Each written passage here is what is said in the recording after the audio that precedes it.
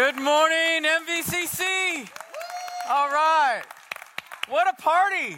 I love this place. I love some of those images because it's all about people and life change. I love what Jesus Christ is doing.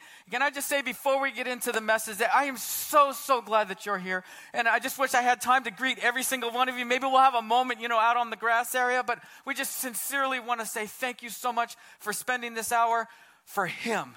It's all about Him. Everything we do here at MVCC is about Jesus Christ. Now, as you've seen some of the images about kids and families and our senior saints, we have a wide range of people over the entire spectrum of 2-year-old to 102 years old.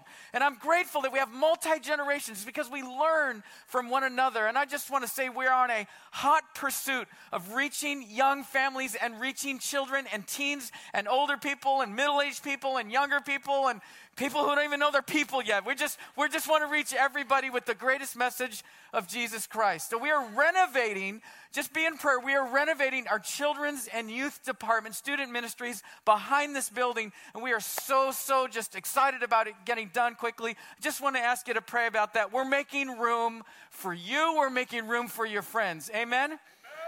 We all live with expectations, don't we? We have expectations of pretty much everything. I think some of the expectations I was thinking about as I was younger, growing up is, where am I going to go to college? Where am I going to get a job? Where am I going to live? And then the big one is who you going to marry. That's the big one, right? Can I get an amen? Amen.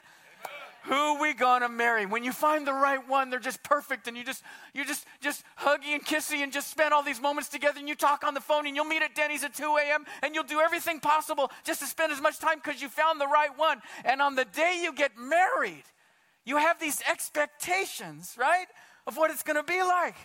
When my wife and I got married, we decided to have this wedding ceremony. But what I had the expectation of is that everything would be perfect. We would get married and we'd have a great job and great life when we buy a big house on the hill and raise goats and everything is just wonderful. And our kids were going to be perfect and ministry's perfect and everything. But we know that's not reality, right? There's a real expectation and then there's a false expectation. If we're not careful, we can fall into the category of the false expectation and we become disappointed and then we even start to doubt. I was thinking about some weddings that I was a part of, just having the privilege of officiating at some weddings. And if we have some guest pastors here, you know what I mean, but there's some strange things that happen at weddings. I did a wedding out in Oceanside years ago, and it was beautiful. I mean, the bride had picked out the perfect place, this big lawn grass area, and it had this gazebo and a long walkway. It must have been 100 miles out to this, where the gazebo was. And then there was a pond right behind where we were having the wedding. And so they did not tell me in the rehearsal, and we had 3 sessions and a rehearsal. They did not tell me they were going to bring their golden retrievers up the aisle with their wedding party and stand. The dogs were going to stand and sit in the wedding ceremony. So I am standing there thinking everything's cool. We rehearse this whole thing. And all of a sudden, these dogs get walked down. I got to tell you, these golden retrievers, they were dressed to the nines. I mean, they had been groomed. They looked really good. And as the dogs are sitting there in the middle of the ceremony, no joke, right behind me, these ducks came and landed on the pond water. And these golden retrievers jumped into the water and ruined the whole ceremony. It was awesome. It was awesome. Expectation, right? Things don't always go as planned. Can I just tell you about one more that was really funny? I did a wedding at Disneyland. That's the happiest place on earth, aside from heaven. My favorite place is Disneyland. So they asked if I'd do this wedding. I said, of course, I'll do the wedding at Disneyland. It'd be awesome. I did not realize that, everything that Disneyland does, of course, is top notch. Everybody, the entire wedding party was dressed in white. The groom was complete white tux. His wedding party had 9 guys, all in white. The women were all in white. She comes up in literally the Cinderella carriage with white horses. Way in the back, she walks up, the music's playing. It's an amazing moment. She's walking up and they're standing right before they just come up to where I am to start the wedding. They do this dove release and these doves go flying. And the doves flew right over the groom and messed up right on his white tux. It was incredible. Why do I say that? Because there are expectations that we have. And if we're not careful, if we don't have an alignment with the expectation that God has, we can be in some trouble. I wish when I did weddings, I wish that I could stand before them and say, look, this is the best you're ever going to look in your entire life. Those of you that are married, you know. Those of you that are soon to be married, just catch that phrase. The other one thing I want to say is, I wish I could say like a Verizon commercial, you can't get out of this contract. You are here for life, baby. You got to stay married through thick and thin. Amen? The disciples, the 12 disciples, they had an expectation of what Jesus was supposed to do. They followed him for 3 years. He called them. They left everything, their livelihood, their comfort zone, and they thought that Jesus was going to fix the government. They thought that he was going to fix taxes. He thought that he was going to lower taxes, lower the state regulations. He thought that everything was going to be set in order, and that's the expectation that the disciples had, the followers who loved him. And not only did they have expectation that Jesus was going to set the society back into order, but they were going to rule and reign with him. They were going to sit on his throne. They were going to be next to him in all of his glory. When he was going to set the entire world in order, they were going to be right there.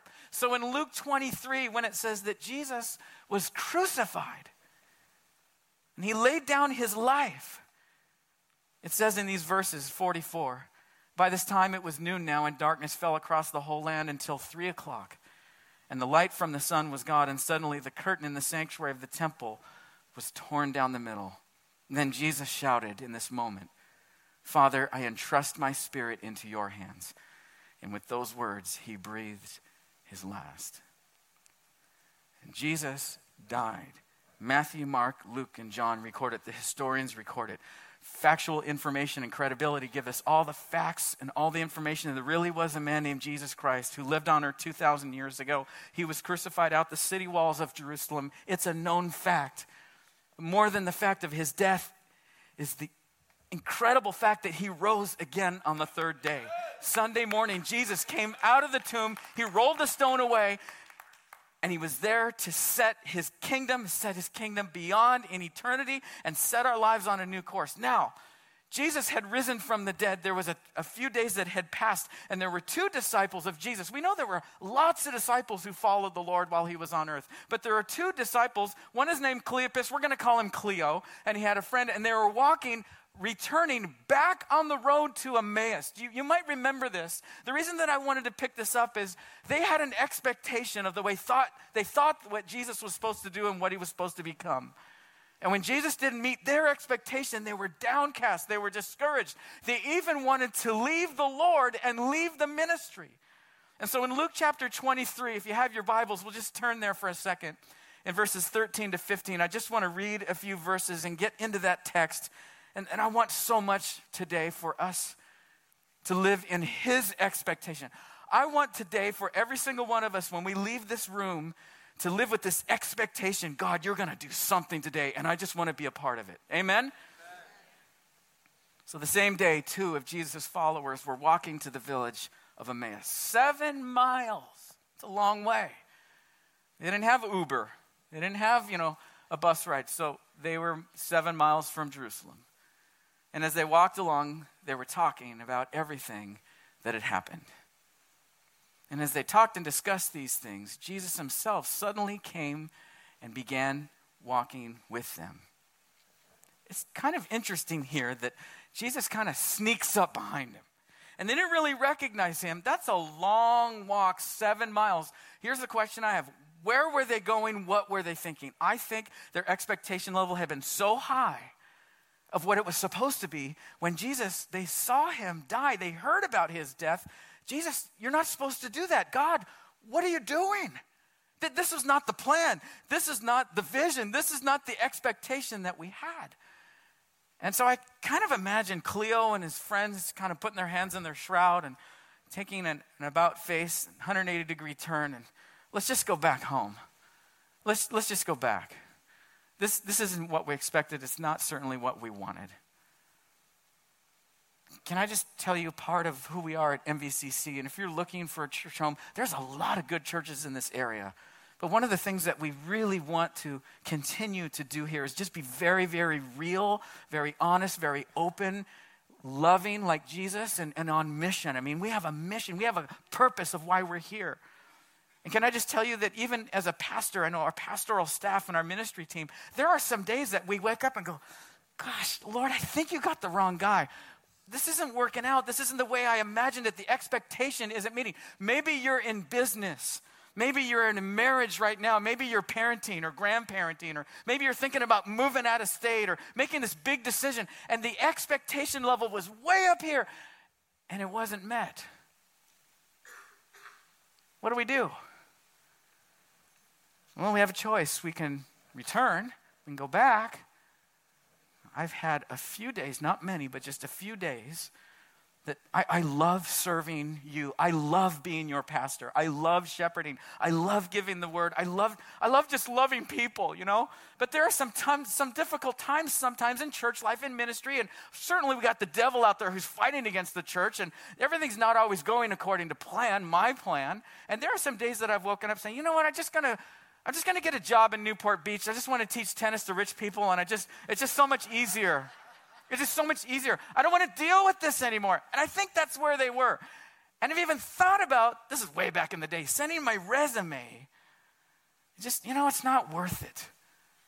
It's not meeting my expectation. Let's pick it up here in Luke 24, 17 to 21. And so now we're picking it up with Jesus having this conversation. I love this. Jesus kind of sneaks up behind him, and he taps him on the shoulder, and he asks them, verse 17, what are you discussing so intently as you walk along? And they stop short, sadness written across their faces. Then one of them, Cleo, replied, you must be the only person in Jerusalem who hasn't heard about all the things that had happened here the last few days. I just want to stop here for a second. It may seem kind of strange. Why is Jesus asking questions? Jesus is God. He knows everything. But sometimes when Jesus asks questions, he's trying to reveal something that's down deep in here. Amen? And so he's asking these questions because he loves them and wants to bring them back. Now here's what Jesus says now. I think this is kind of funny. Well, what things? Jesus asked. Well, of course, I can imagine, Cleo, of course, the things that happened to Jesus. And they're talking, I think this is funny. They're telling Jesus about Jesus. The man from Nazareth, they said he was a prophet. But he's more than a prophet, right? Who did powerful miracles. Yes, he did. And was a mighty teacher. Yes, he was. In the eyes of God and all the people. But our leading priests and other religious leaders handed him over. Key phrase there. Just want you to lock onto that. Zoom in on this one. Highlight it. Write it down. Remember this one. Handed him over to be condemned to death. And they crucified him. And we had hoped. And I was hoping this marriage would get better. I was hoping the cancer would be gone. I was hoping that this air of depression would be lifted. I was hoping that my son or my daughter would mentally be stronger. They had hoped he was the Messiah who had come to rescue Israel. This all happened 3 days ago. It's just, I think it's kind of funny. Jesus comes up, what y'all talking about? What are you guys doing? What's happening? And saying, it is true, the Lord has appeared to Simon. And two, told him what had happened on that day and how Jesus recognized them and broke bread. See what Jesus is doing here? He's not chastising them. He's not disciplining them. He's not trying to get them for what they did. He said, I understand you want to go back. I understand, which is the key first word that I just pick out of this expectation that I want you to live with today is we have the choice of returning or moving forward. See, I have a personal belief. Either we're growing or we're dying in a relationship with Jesus. And that's not to threaten anybody. That's just to say, I want to keep growing. So I don't want to return when I have the temptation to go back to the old life. Some of us, I just believe in this moment, some of us here today who've accepted Jesus, we are tempted to go back to the old life, tempted to go back to the old relationship, tempted to go back to the old ways. And Jesus is quietly coming up behind us and says, what you guys doing? Where are you going? Why are you turning around? I want you to keep coming with me to Jerusalem. This is what I love about Jesus, what I love about God. He's incredibly patient with us, isn't he? I love that he is a patient God. Luke 24, verse 20, just want to return to that verse. It says they handed him over. Going back to that scene before Jesus was crucified, they handed him over. That Greek word is called paradidomai. Come on, say that with me, paradidomai. We can do that a little bit better. Come on, 1, 2, 3, paradidomai. That's our Greek lesson for the day. What does it mean? It means literally handing someone over with approval to do with them what you wish. Jesus was handed over, think about this, by Judas. It's the same Greek word that's used when Judas handed him over to the religious leaders for 30 pieces of silver. It's the same word that when it says the Sanhedrin handed him over to Caiaphas. Caiaphas handed him over to Pilate. Pilate handed him over to Herod. Herod handed him back over to Pilate. And then Pilate handed him over to the people, of course we know, to be crucified. See, we had hoped he wouldn't have been handed over. And I got to ask myself the question, if Cleo were here in the room, I would ask, and couldn't you just wait one more day? Couldn't you just make the hotel room just one more day? Why wouldn't you stay one more day just to see if this Jesus guy was true, if he really was God and he rose from the dead? Don't you want to see? Couldn't you just wait one more day? Man, I just feel like there's someone here in this room that needs to hear that right there, right in that moment. Just hang on. Don't bail out. Don't think of it as it looks like it's death and nothing can be resurrected. God can resurrect anything. Now, while this is all going on, the 11 disciples whom Jesus chose and they followed him, were hiding away, man, in the upper room. Peter, John, Bartholomew, all of these guys. And I love the fact that at the resurrection morning, early in the morning when the sun arose, Jesus breaks through the tomb. He rolls the stone away, and there's an angel sitting on the tomb. And who's the very first people that get to see the resurrected Jesus? It's the women, right? I guess this is where the women should be. Where's the estrogen? Can I have some estrogen praise for God, right? Woo, it's the women. Why? I think it's because the women were more intimately in tune. I think their heart was set on Jesus. Jesus had changed their whole life. And they went to the tomb, not even expecting the resurrection. They came, remember, with spices. They came to prepare the body because they were so in mourning. They were so sad. Their expectation level was broken. And all they could do was honor the body of Jesus. And here we see that Jesus, the second one is that he revealed himself. Jesus revealed who he was. And the women run to where the 11 disciples were. By the way, hiding behind locked doors. Locked door Levi, right? Scaredy Simon. It's the women that are out running around telling everybody about Jesus. They go to Peter and John and they say, look, he's arrived. We saw him. He is risen. Peter and John run back to the cemetery, and as they look in, they peer in. John peers into the tomb, and he sees the linens perfectly folded.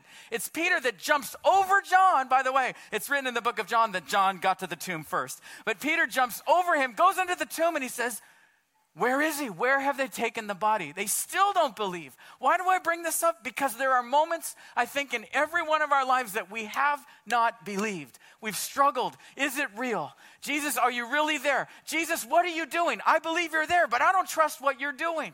Come on, none of us came out of the womb praising Jesus. We're all sinners. We're all broken. We're all messed up. And when we came to Jesus, because we humbled ourselves, he worked on our hearts, we received his great love. That's what I love about Jesus. In the midst of all of this chaos, we don't really believe he rose from the dead. How could it have happened? In the middle of all that, God is love. His love. And he can reveal to you, he can reveal himself to you, to me, in the most unlikely of places. In our moments of being afraid, in our moments of being sick, maybe in a difficult marriage, or maybe God has given you a teenager that's driving you nuts, and God shows up in that moment because he wants to show you his power, which leads us to number 3. They got up and returned to Jerusalem. They were 7 miles out, and now this actually should be the 14-mile journey. They 7 miles back to Jerusalem, And they found the 11 huddled together in that upper room, which leads to the third thing that I see here is the rebirth. What is this? That Jesus gives us a restart. He gives us a reboot. He gives us a do-over. Aren't you glad for that? He revealed himself and they believed. When Jesus came, Star Trek style, through the room, and he came right through that wall, and he was standing in front of them. Do you remember what they said? My Lord, my God, you are alive. And at that moment it says they believed. He breathed his Holy Spirit on them. And this is the transition that I see. They were living with an expectation of, is it real? He wasn't supposed to die. We were supposed to rule and reign on earth. Come on, all of us have had expectations about how life should be. But God comes in a subtle way, and he may bring a totally different expectation. And I want you to align with his expectation. I want you to live with an expectancy, because I see a difference in these guys. I see a difference in the 11, and all of a sudden house churches started to form, and Christianity is starting to explode. They had life groups and small groups in their homes. Everybody was talking about Jesus in the Palestinian area. Not every single person believed, but everybody was talking about God. Everybody was talking about this so-called God that maybe had risen from the dead. Everybody knew his name, and life was changed. These people, these men and women, I believed with a complete expectancy after they saw the risen Jesus. Now, we're sitting here today in our nice, comfortable Orange County chairs. How do we know that Jesus risen from the dead? I've never seen Jesus. Has anyone here ever actually seen him? I haven't seen him. I've read books about him. I've seen the facts. But I will tell you this, there is overwhelming facts and credibility about the resurrection of Jesus Christ. And we don't have time to get into all that. But I know he's alive. I know he's alive because the facts tell me, but even more than the facts, I've met him in spirit. He has changed my life. He has changed me from the inside out. He has resurrected my life. My life was dead. I was absolutely messed up. I mean, messed up to the point that I wouldn't even be here if it wasn't for Jesus Christ reaching down and saving my life. And I know if we had time, every single one of you here today who knows Jesus Christ as your Savior, you could walk across this stage. I would love to have one Sunday where we just have people just line up and we're just going to take time with a microphone. Tell me what Jesus has done for you. And the band plays another song. Tell me what Jesus did for you. And we just have another Holy Spirit party, man. Because we believe that Jesus rose from the dead. Amen. Now, how many of you here know that we absolutely need a change in our society? Jesus Christ, the very same word, paradidomai. Remember that Greek word, paradidomai? Not only was he handed over, although he allowed himself to be, nobody really handed Jesus over because he's God. He allowed himself to be given on behalf of all of us. He traded his life for your life. But at John 19:30, this is where I want to just kind of wind this down this morning, is in John 19:30, it says, Jesus gave up his spirit and died.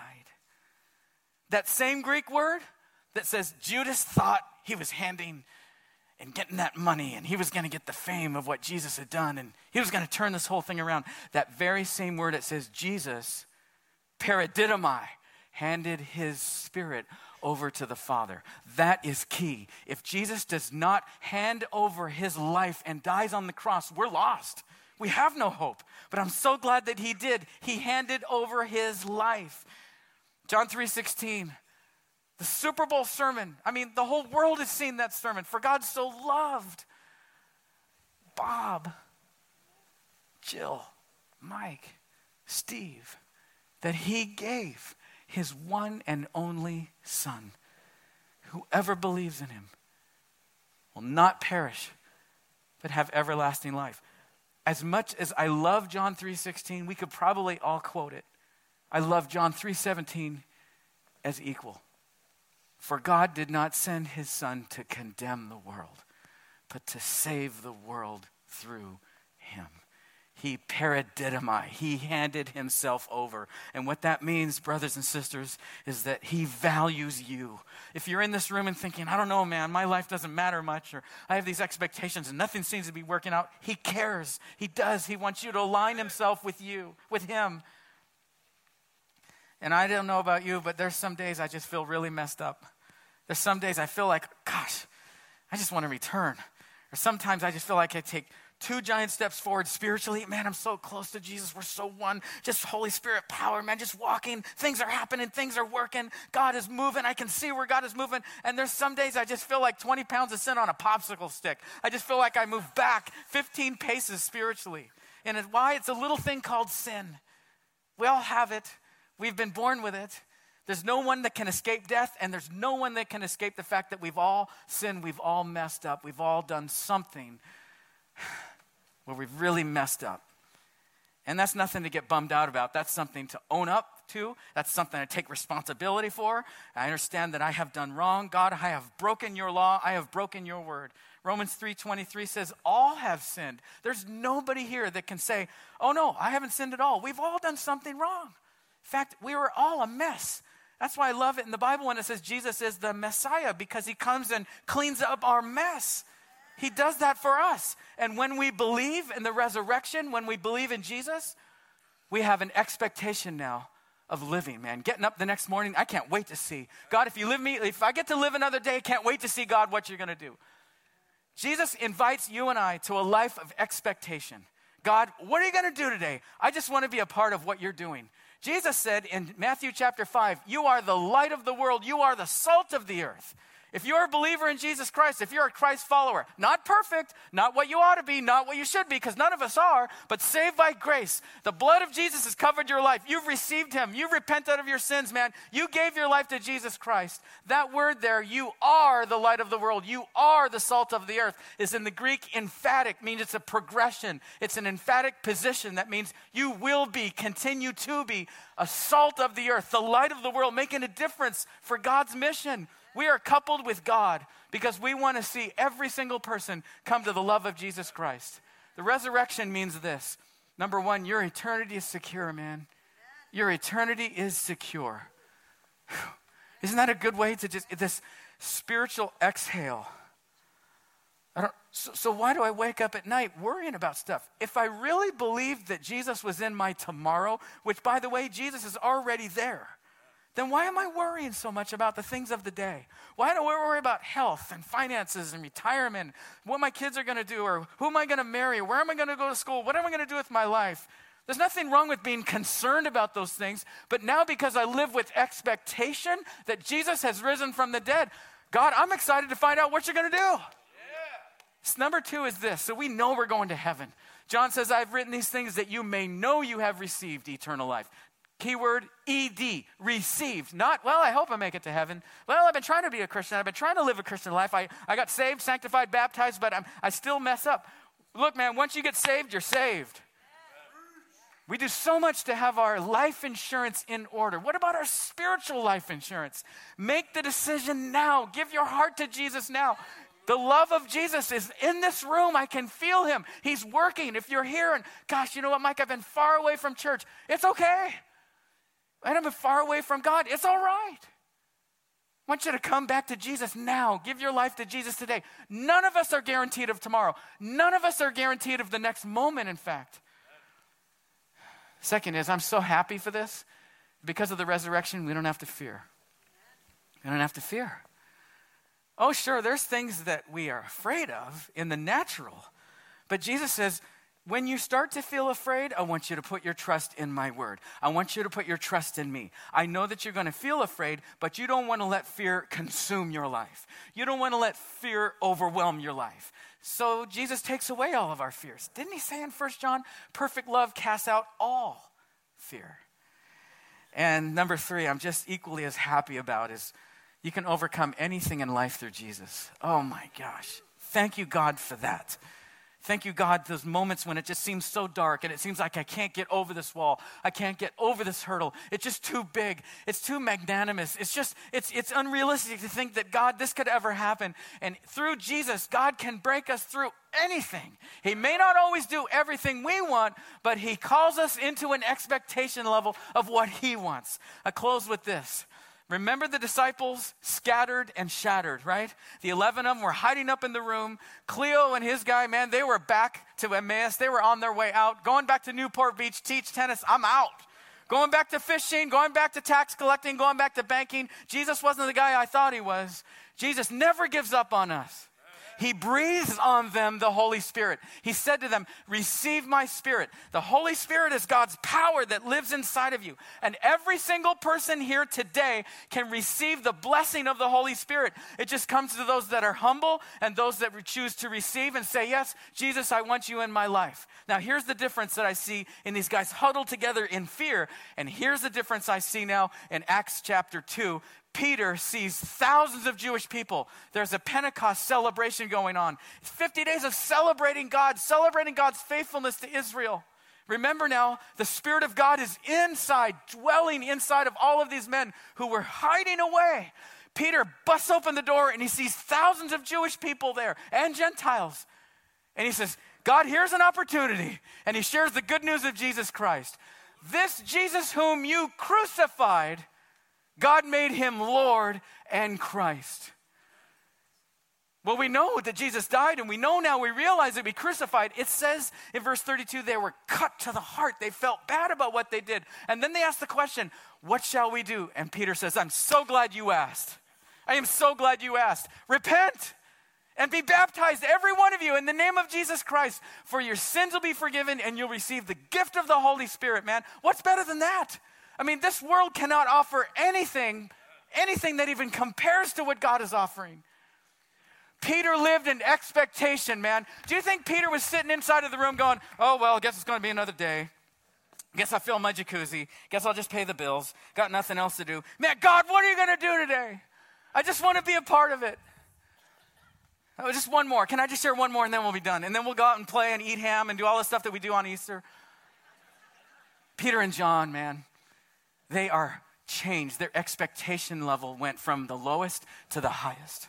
They are walking through the streets of Jerusalem. They see a blind beggar. The blind beggar asked. He says, man, can you guys give me some silver or gold? Because I've been down on my luck. He says, I can imagine them going into their shroud. Sorry, we don't have any silver or gold. But what we have, we give you in the name of Jesus Christ. Get up and walk, man. He gets up and he starts walking, running, praising God, and is a testimony to everyone. Do we think for a moment they didn't live with expectation? Peter and John had an expectation level. God, what are you going to do? And even if God decided for whatever reason he wasn't going to heal that guy, I love the fact that Peter and John were so living in expectation. God, what are you going to do? I just want to be a part of it. Why do we say that? Because we believe in the resurrected Jesus. Can I share just one more, and I promise we'll be gone. One more. In Acts chapter 16, I love this. Paul and Silas were absolute just animals for the gospel. They wouldn't turn back away from anything that tried to deter them to preach the good news of Jesus Christ. They are literally thrown into prison, chained. They're in the stocks in Acts chapter 16. You can read this. And in the middle of the night, at midnight, literally at midnight, where there's a bunch of guys inside of the cell, they start praising God. Why? They praise God. Thank you, God, that we are in this situation because we're expecting, God, you to do something. That's what I believe they were doing. They weren't, oh, God, get us out of here. If you get us out of here, God, we can preach the gospel so much more. If you could just do this, God. They were, God, use us in this situation. What I love in that chapter is the jailer, the guy that was unlocking and locking these guys in, put their hands in the stocks, locked in. You guys are done. He gets saved. Who is this Jesus you guys are singing about? The expectation that we live with is so important. I want so much as we leave here in just a second to live with an expectation that's so different. Can I share just one more? There's a guy named Dave in our church, tragic. His wife died about 3 months ago from cancer. We were there at his bedside holding hands with this guy. He's in our Saturday morning life group Bible study. Life groups are so important because it's more than Sunday morning. It's doing life together. And as we sat together and mourned with him and cried and prayed and asked God for a miracle, he didn't do it. And this guy, Dave, could have went back to Emmaus, but he didn't. He said, I'm digging my heels in because I believe that Jesus is still in this. He's here serving. He's here making food for people. He's here setting up tents at 6 a.m. He comes every Saturday morning to men's study. Can I just tell you one more? There's another guy named Dave. We got a lot of Daves here in this church. You got to meet him. This guy was so strung out on drugs. Demons had a hold of this guy. Literally in his house. For 53 years, he was on crystal meth, drugs, and alcohol. His life was going down the tubes. The doctor says, you have nothing. You're going down. He accepts Jesus Christ, calls upon God because he was so empty. And now he's reaching out to people who are also strung out, messed up, going to the bottle who don't have any place to go. But Jesus wants them to know that he loves and cares for them, and he's using somebody with expectation. There's one more. There's a guy named Pat. I wish I could go on forever. There's a guy named Pat. Literally, he was in a mission ICU. The doctor said, you better get your life in order. He had alcoholism to the max. He had cirrhosis of the liver. They said, you're not going to survive. Get your affairs in order, to his family. 3 days later, he gets up out of his, you can ask him, he's out here, Pat. He's here serving. He's loving Jesus. He says in our men's group, he goes, man, I'm just so happy because Jesus loves me and he gave me a second chance in life. He's living with an expectation. That's living. Don't just exist. Don't just take up space eating my food. Live with expectation, man. Listen, if you're here today, I want you to accept Jesus. I really do.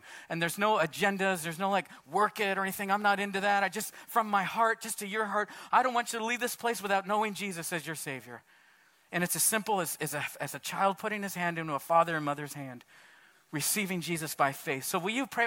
Every head is bowed, every eye is closed. I think every single one of us should just pray this together, just out loud, if you're inclined to. And this is your first time doing this, I want to invite you to what Jesus said. I knock on the door, knock on your heart's door. If you will open, I will come in. Lord Jesus, come on, everybody together. Lord Jesus, I receive you into my life. I'm sorry that I've messed up my life. I'm sorry for the sins that I've committed. And I accept your sacrifice. Thank you for rising from the dead. I give you my life. I recommit my life. I want to live for you every day of my life. In Jesus' name. And everybody said together, amen. Thank you so much for joining us at Mission Vale Christian Church.